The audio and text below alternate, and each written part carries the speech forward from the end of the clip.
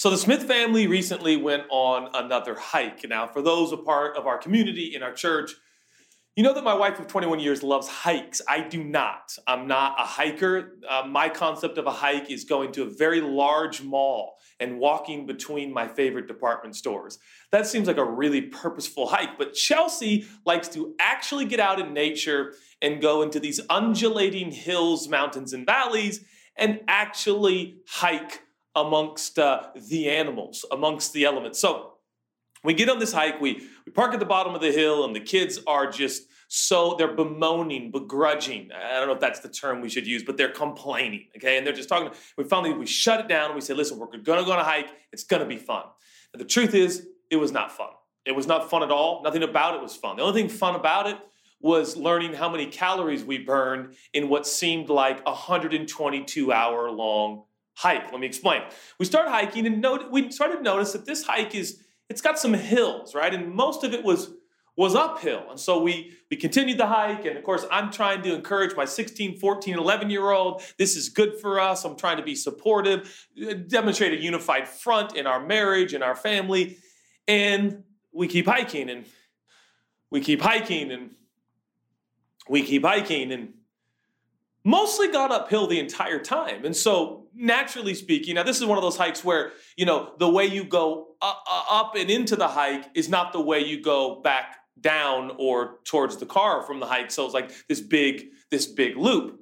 And people would be like walking that way while we're walking this way. And we'd be like, hey, it's a beautiful hike. And they're like, we didn't really get any kind of real reassurance. In this particular hike, every corner, eventually we got to the point like, Dad, can we go home? And I kind of look at Chell. I'm like, yeah, all right, we're gonna kind of make the loop now. I think this is the way it goes. And we're trying to follow signs. And it's not like a remote hike, but there wasn't a lot of people out there. So we took a turn, and when you're kind of ready to be done with the hike and head back down and get to the car. And so we just keep thinking this is gonna get easy. We're gonna start going downhill as opposed to uphill for the last 2 hours. True story. So we take a corner and we're like, okay, here we go down. No, it's uphill again, okay? Go uphill, kids are complaining. Come on, we're almost there, we'll be fine. One of those things, we're almost there, we'll be fine. Get to another corner, ready to go down. It's uphill too, okay? Kind of uphill, kids like, Dad. At one point, my daughter's like, she lays down in the dust and the dirt and the rock. She's like, I can't do it. It's like, that's exactly how I feel, but because I'm 42, I'm not allowed to lay on the dirt and the rocks and the dust and tell my wife, I'm done. It's over. I quit our family. So she's there, and I'm like trying to talk her into it, but I'm like, I want to be her because it's exactly how I feel. I'm like, come on, baby girl, we're going to make it. I'll push you up the hill. And I'm like, I don't want to push her up the hill. I want somebody to push me up the hill, right? So I'm like, I think just a couple more corners, we're going to be there. We're going to be all downhill from here. We turn another corner. Here we go. Come on, baby girl. Here we go. It's uphill again. About 5 or 6 corners that went uphill, and I finally lost it, right? I'm out. And I'm yelling. Chelsea's ahead, of course. She's a better hiker. And I'm like, this is ridiculous. I hate this. I want to go home. Now Chelsea has 4 children, our 3 and her husband, right? And I'm yelling, I'm done, right? And it seemed like every corner we took never went downhill until finally we come up on this crest. We actually could see the parking lot. It was just like directly downhill, and the Smith family kind of calmed down, and all 4 children, including me, started to relax.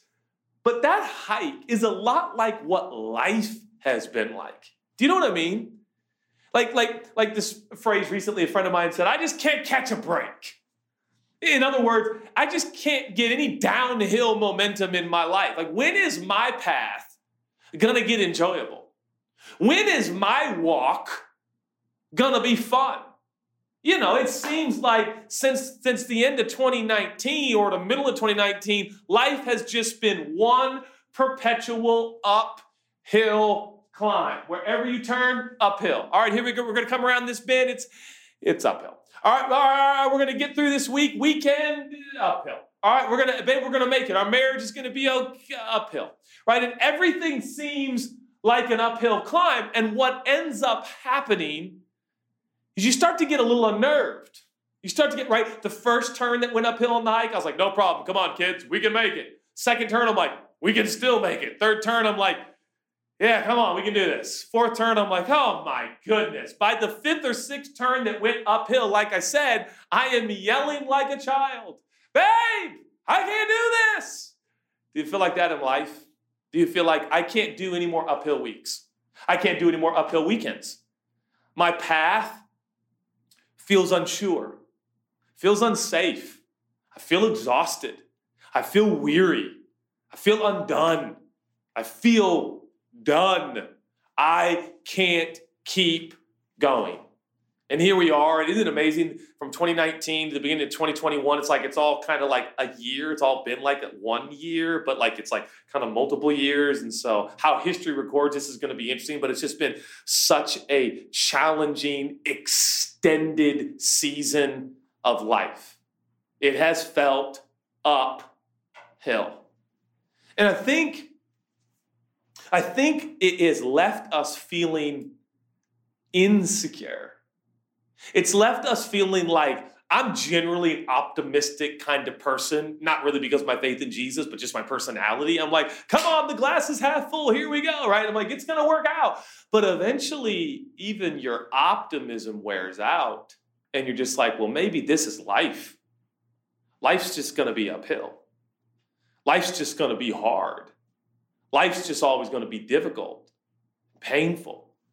The injustice, the senseless murders, it is unprecedented, astronomical, painful, challenging. And now it's like, you always felt like a brighter day would come. You always felt like just around this corner, it's gonna get good.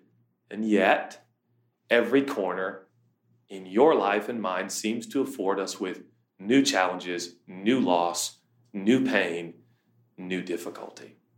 And so, if you're anything like me, you're like, I don't know if I'll ever be as sure or as secure as I once was. People are always like, the best is yet to come. Here we go. God's good. Is there something in you, because there is in me right now, that's kind of like, not always. I don't know if that's always true. Sometimes the best isn't ahead. Sometimes the best is behind us. And all that's ahead is uphill. All that's ahead is just insurmountable obstacles, pain, loss, challenges. And the only answer is to go home and watch Netflix, right? And the only answer is just to escape. What are we going to do? Well, I'll tell you what Christians do, right?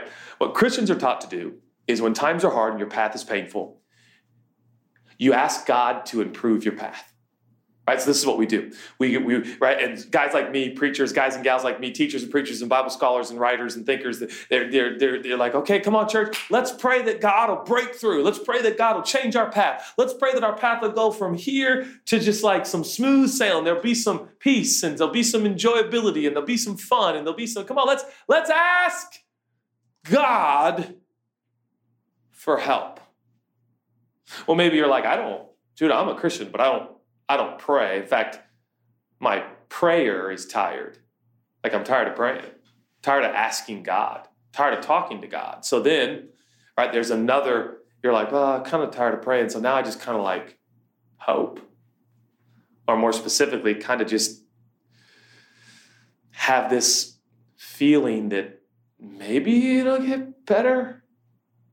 Or maybe it's gotten worse for you. You're like, I don't want to hope anymore because hope deferred makes the heart sick. And so like, I keep getting disappointed. So now I'm just going to be like, it is what it is. Yeah, life's hard. And then you kind of become one of those people, but you're like, I never thought I would be. I thought I'd just be kind of a positive, faith-filled person. But now I'm kind of like, it's probably going to get worse. That's all right. Right? So all of a sudden you're like, what are my options now? I've kind of lost my confidence in the security and sureness that God is the path of the righteous grows brighter and brighter with the ever-increasing day. Right? I mean, these are scriptures. And you're like, not every path, not every year, not every season. What are we going to do? And I want to talk about 3 levels of security. And here's where I'm going to end this sermon. It's 10 minutes in, and I've already used the word end in my sermon, right? This is incredible. This is miraculous.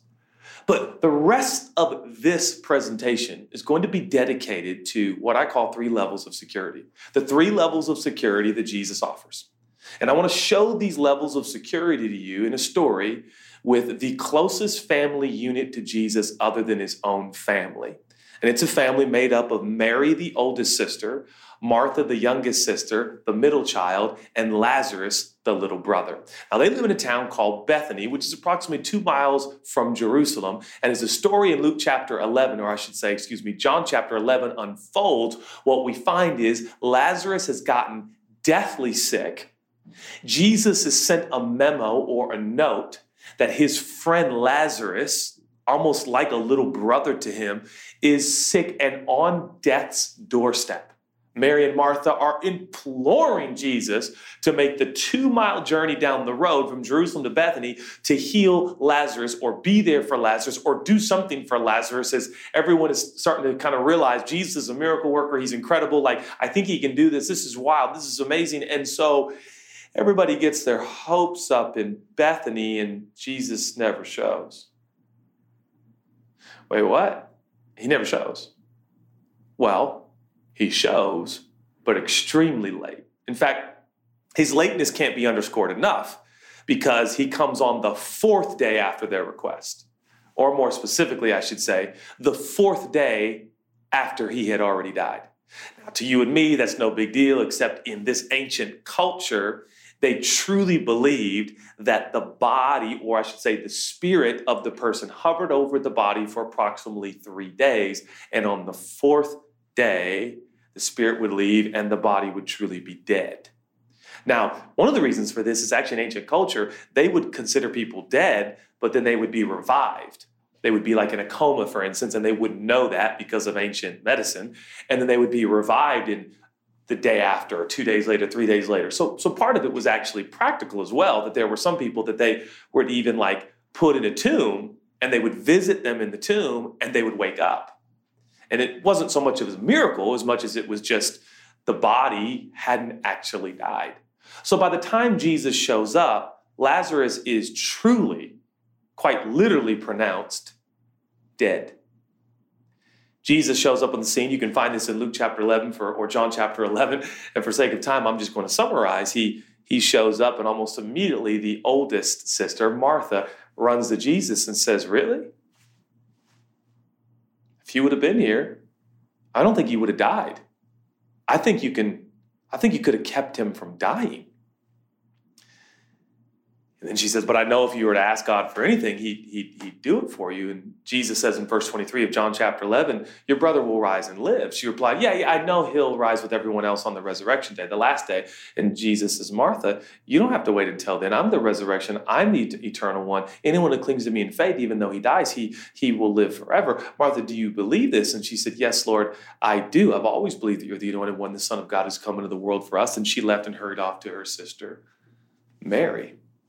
Martha says she believes, but if you fast forward, by the time they bring Jesus to the tomb after he has wept, and he's wept openly, he's cried over the death of Lazarus, he gets to the tomb, and Jesus says, roll the stone away from the mouth of the tomb. And Martha says, "It's been more than 4 days. The body's already rotting." So maybe she didn't believe. Maybe this is a story that's full of really normal, natural people just like you and me. Now, what's interesting to me about this story is that the point of this story was just that Lazarus would live, I think the story would go very differently. I think if the point of this story is that Jesus can save people from dying physically in this life, I think that the whole story would have been different.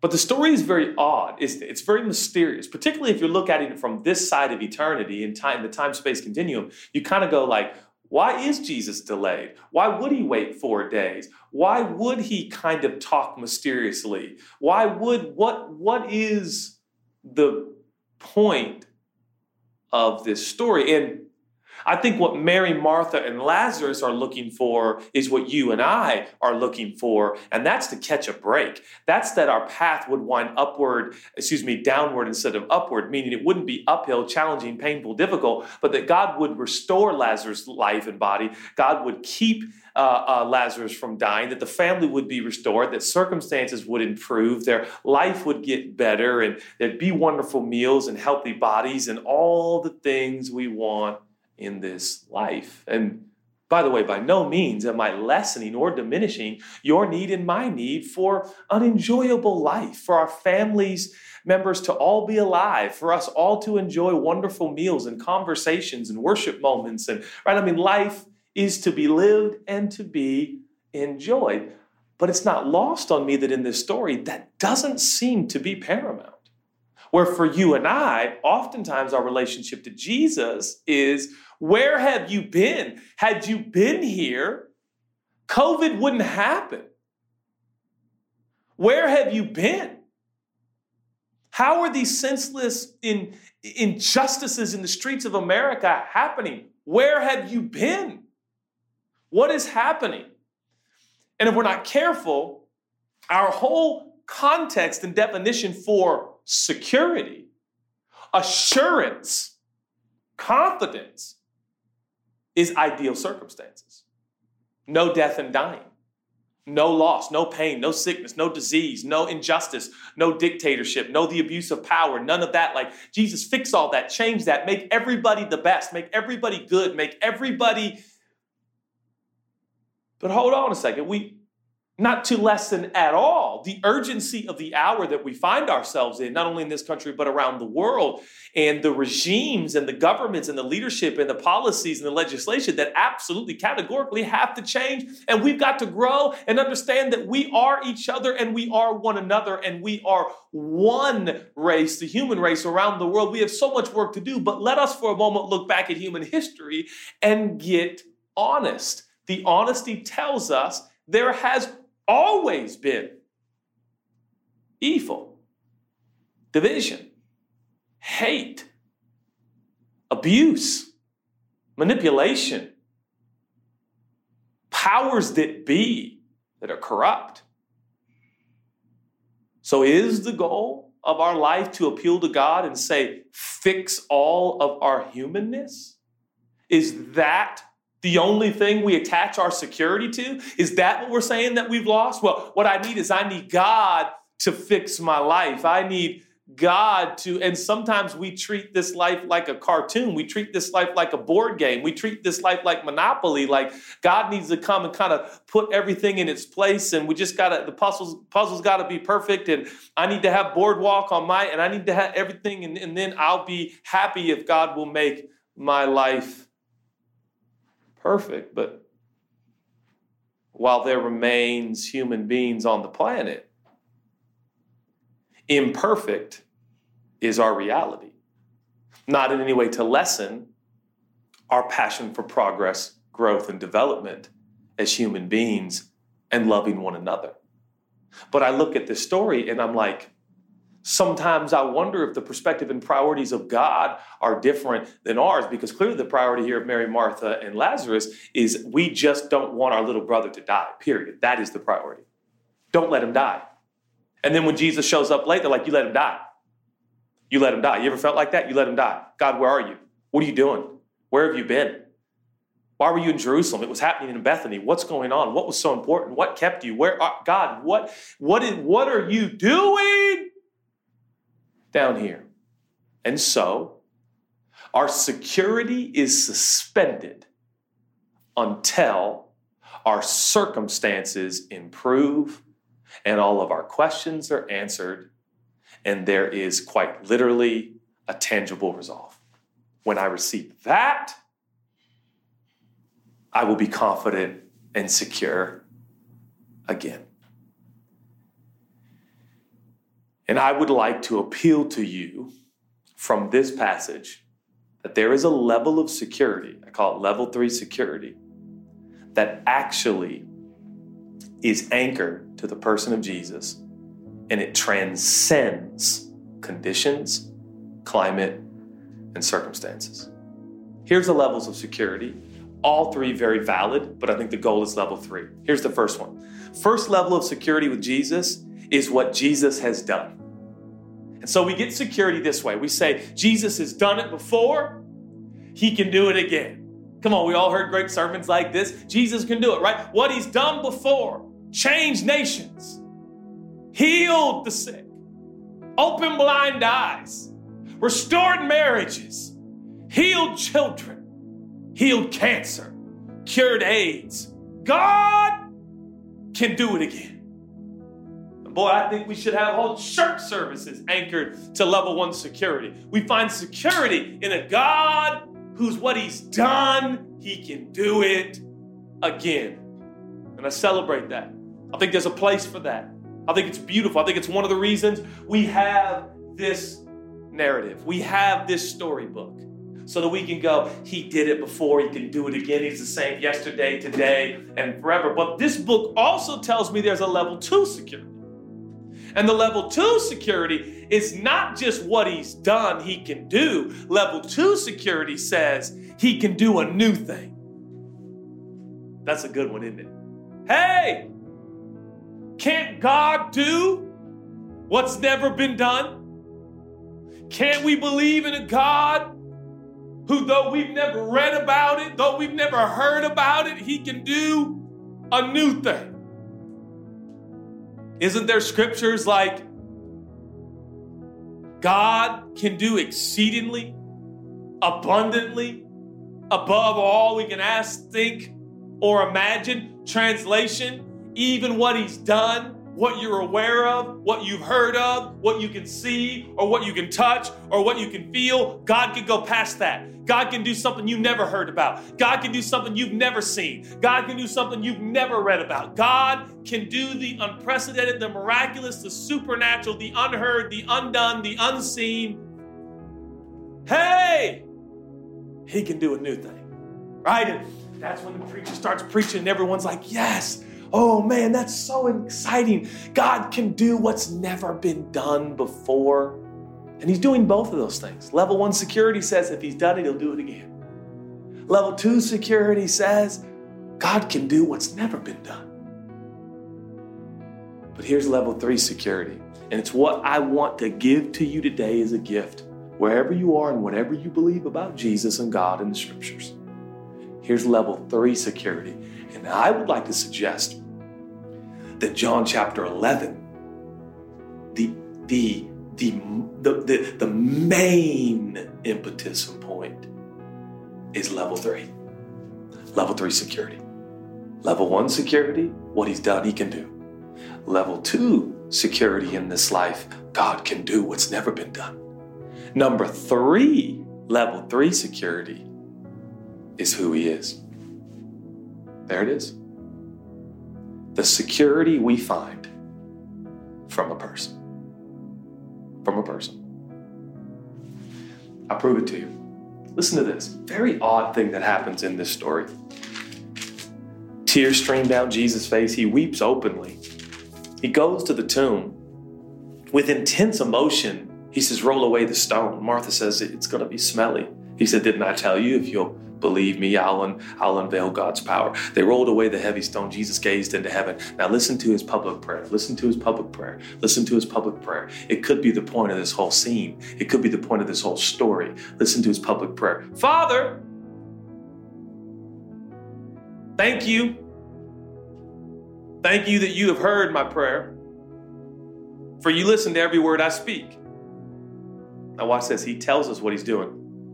Now, so that these who stand here with me now hear me and believe that you have sent me to the earth as a messenger, I will use the power you have given me. Wait, what? I thought this whole thing was about Lazarus. I thought this whole thing really, it is about Lazarus, but it ain't mostly about Lazarus. Ain't is probably not the word my mom would want me to use there. It is not just about Lazarus. Because in his prayer, if it was about Lazarus, he would have said, now, Lord, I'm praying so that everyone knows the relationship and friendship I have with Lazarus. I'm praying for my little brother. I'm praying so people know. But he says, I'm doing this right here, right now, this whole thing, so that everyone knows who I am. I want everyone to know who I am. Come on, let's talk for a second.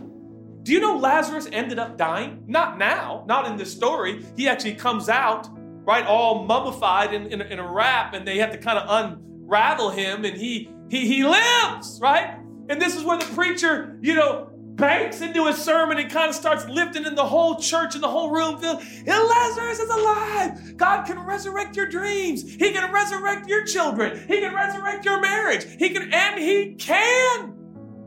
But there's another level to this that we don't want to talk about.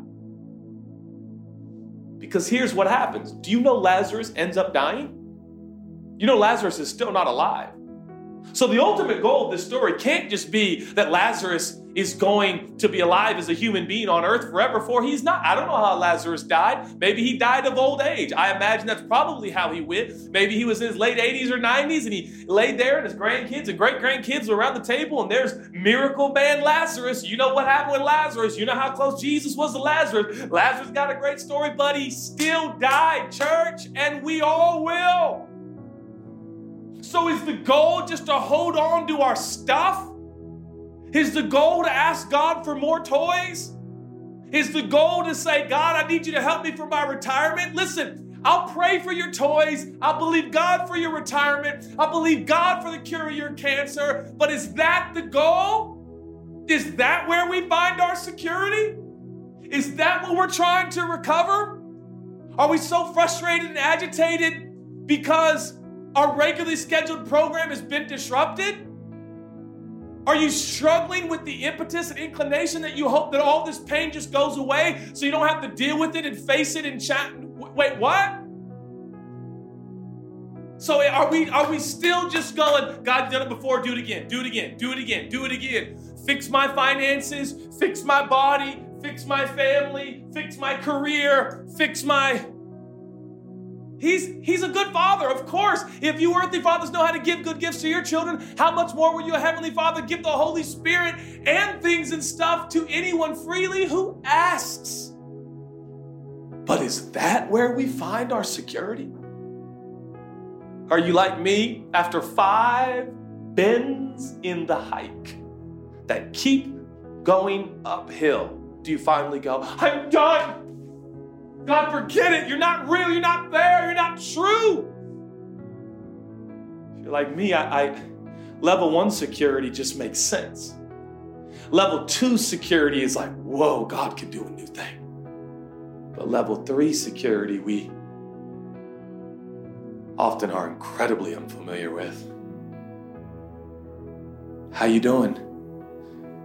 I'm doing good. You can't be doing good. Your wife left you. Your kids won't talk to you. Your business shut down during the pandemic. You can't be good. I think I am. How? You got a new business? You got a new bank account? You got a... No, I don't know if I'll ever have a business again. Why are you okay? I feel like I know Jesus like I've never known him before. What do you mean? Well, there's this scripture in the Bible that goes something like this. What does it profit a man to gain the whole world, but in the process lose his own soul? See, the truth is our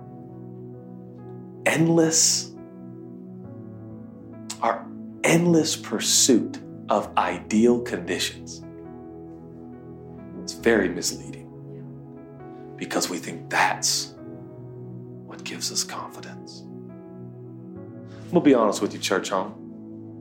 I didn't know Jesus the way I know him now in the beginning of 2019. I didn't. I just didn't. I didn't know my fellow man the way I know my fellow man now. I didn't. I have black friends and brown friends and friends of Asian descent that I didn't know the way I know my friends now. Like your family, like your circumstances, things have never been more unsure for the Smith family. I'll be honest. I think that's a pretty true statement. I'm sure I'm going to stay married, in case you were wondering. I'm sure I'm going to keep being a dad to these three. I was going to say babies, but they're not babies much anymore. But I want this to be over with. But the thing that we don't really know how to celebrate in church very much is that I've seen parts of the person of Jesus I would have never saw. And I feel like, and I'm sorry to make this so personal, but I feel like I'm at the beginning stages of level 3 security. Where it's like, if I have, somebody used the word presence, we use it so much in church, we forgot what it is. If I have his person, not his teachings, not his stories, not secondhand information from those who know him, but I'm talking about when I have him in the room. I have a security that is, by definition, transcendent. Jesus says, one of the greatest revelations of Jesus is in this story. Did you know that? He says, I have it in yellow. He says, Jesus said, you don't have to wait until then. Martha, anytime he says, I am. Look at the revelation of Jesus. I am the resurrection. I am life eternal. I am. And I love what he does, but I want to know who he is. Does that make sense? And you know what's wild?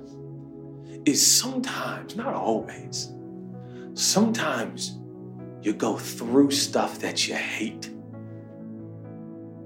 Stuff that no one should have to go through.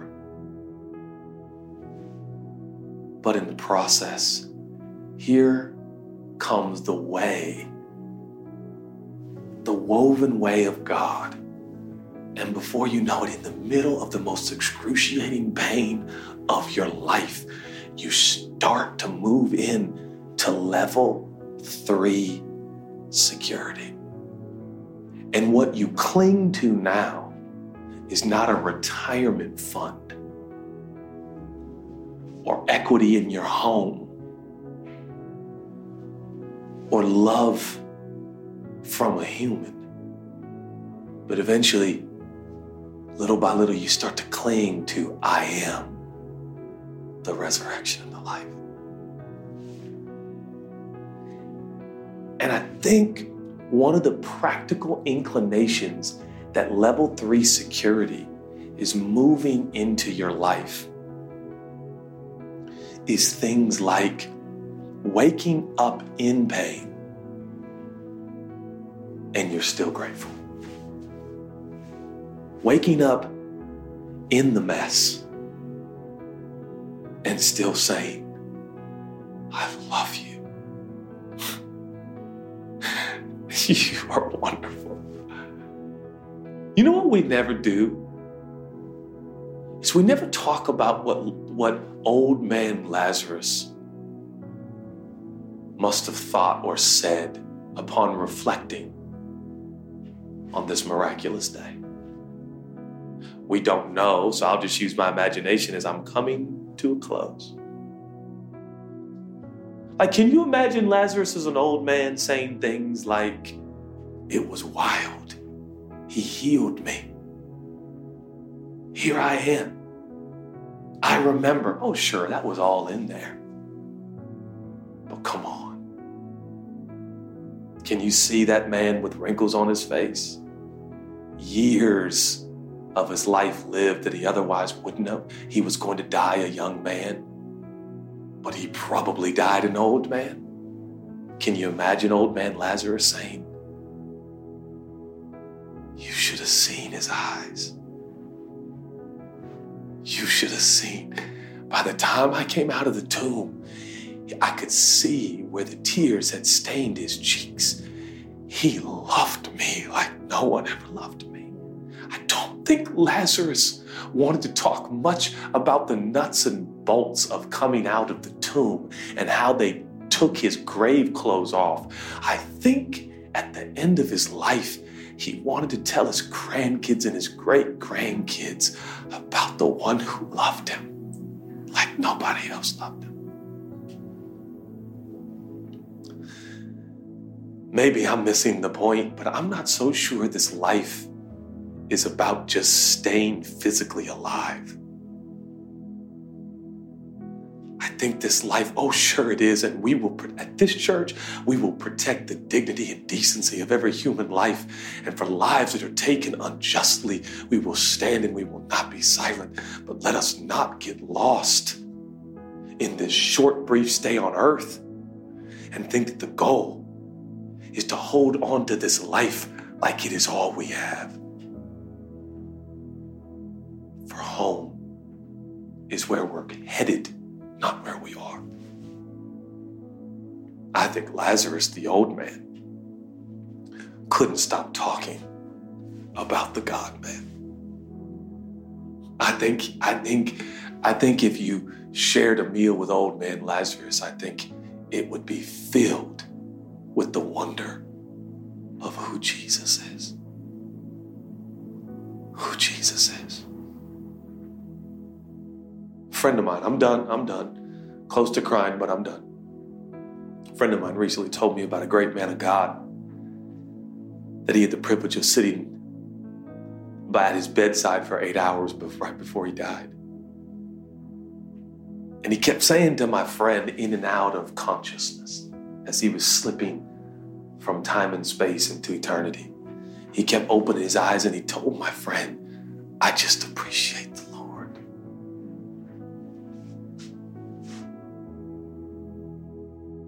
And I didn't ask my friend because I didn't need to, but I didn't say, well, did he say anything about his cars?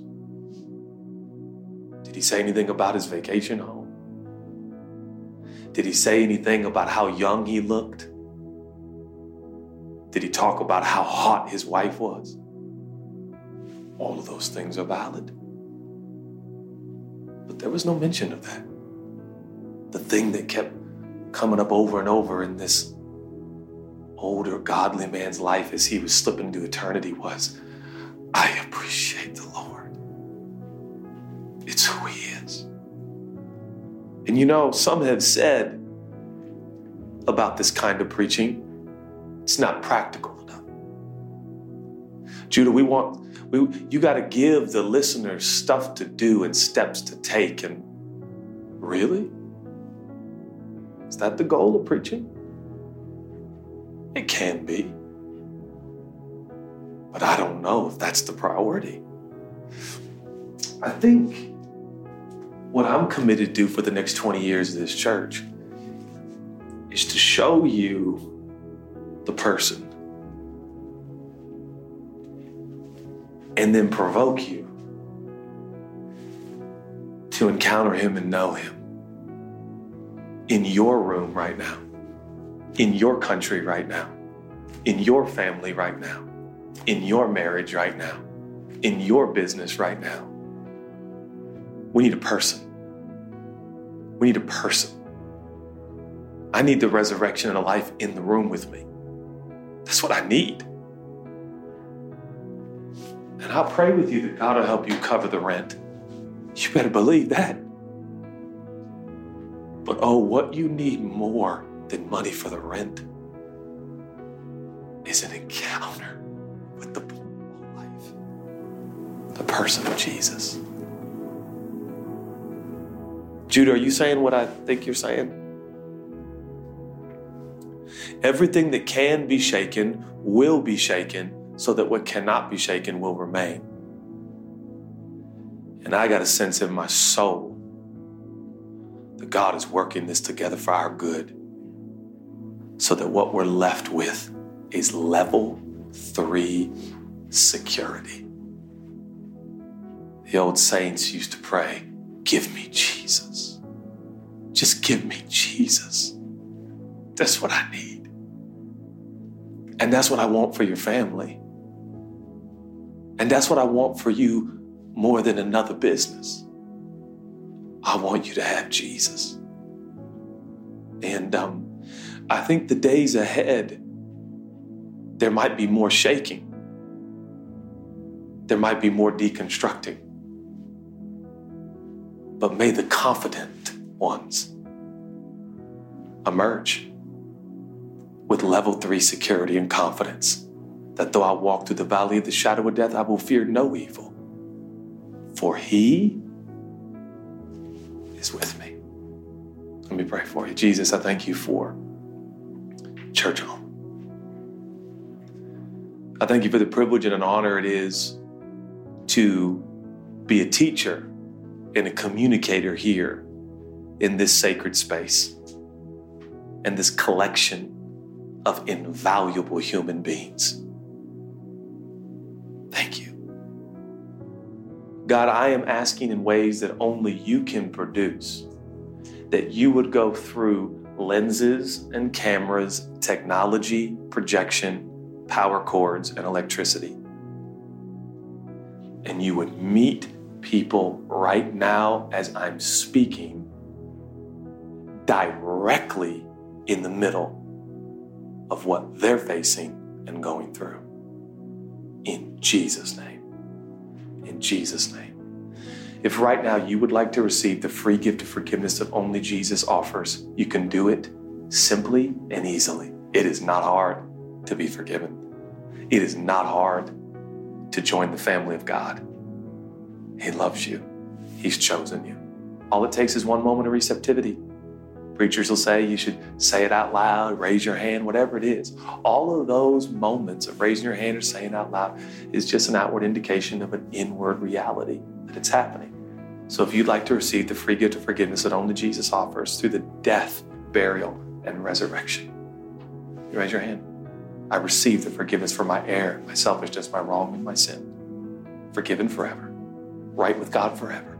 Relationship with God forever. His person is in that room right now. He loves you. He loves you. And come what may, you're going to live with a security that only the person of Jesus can give you. I believe that. Amen.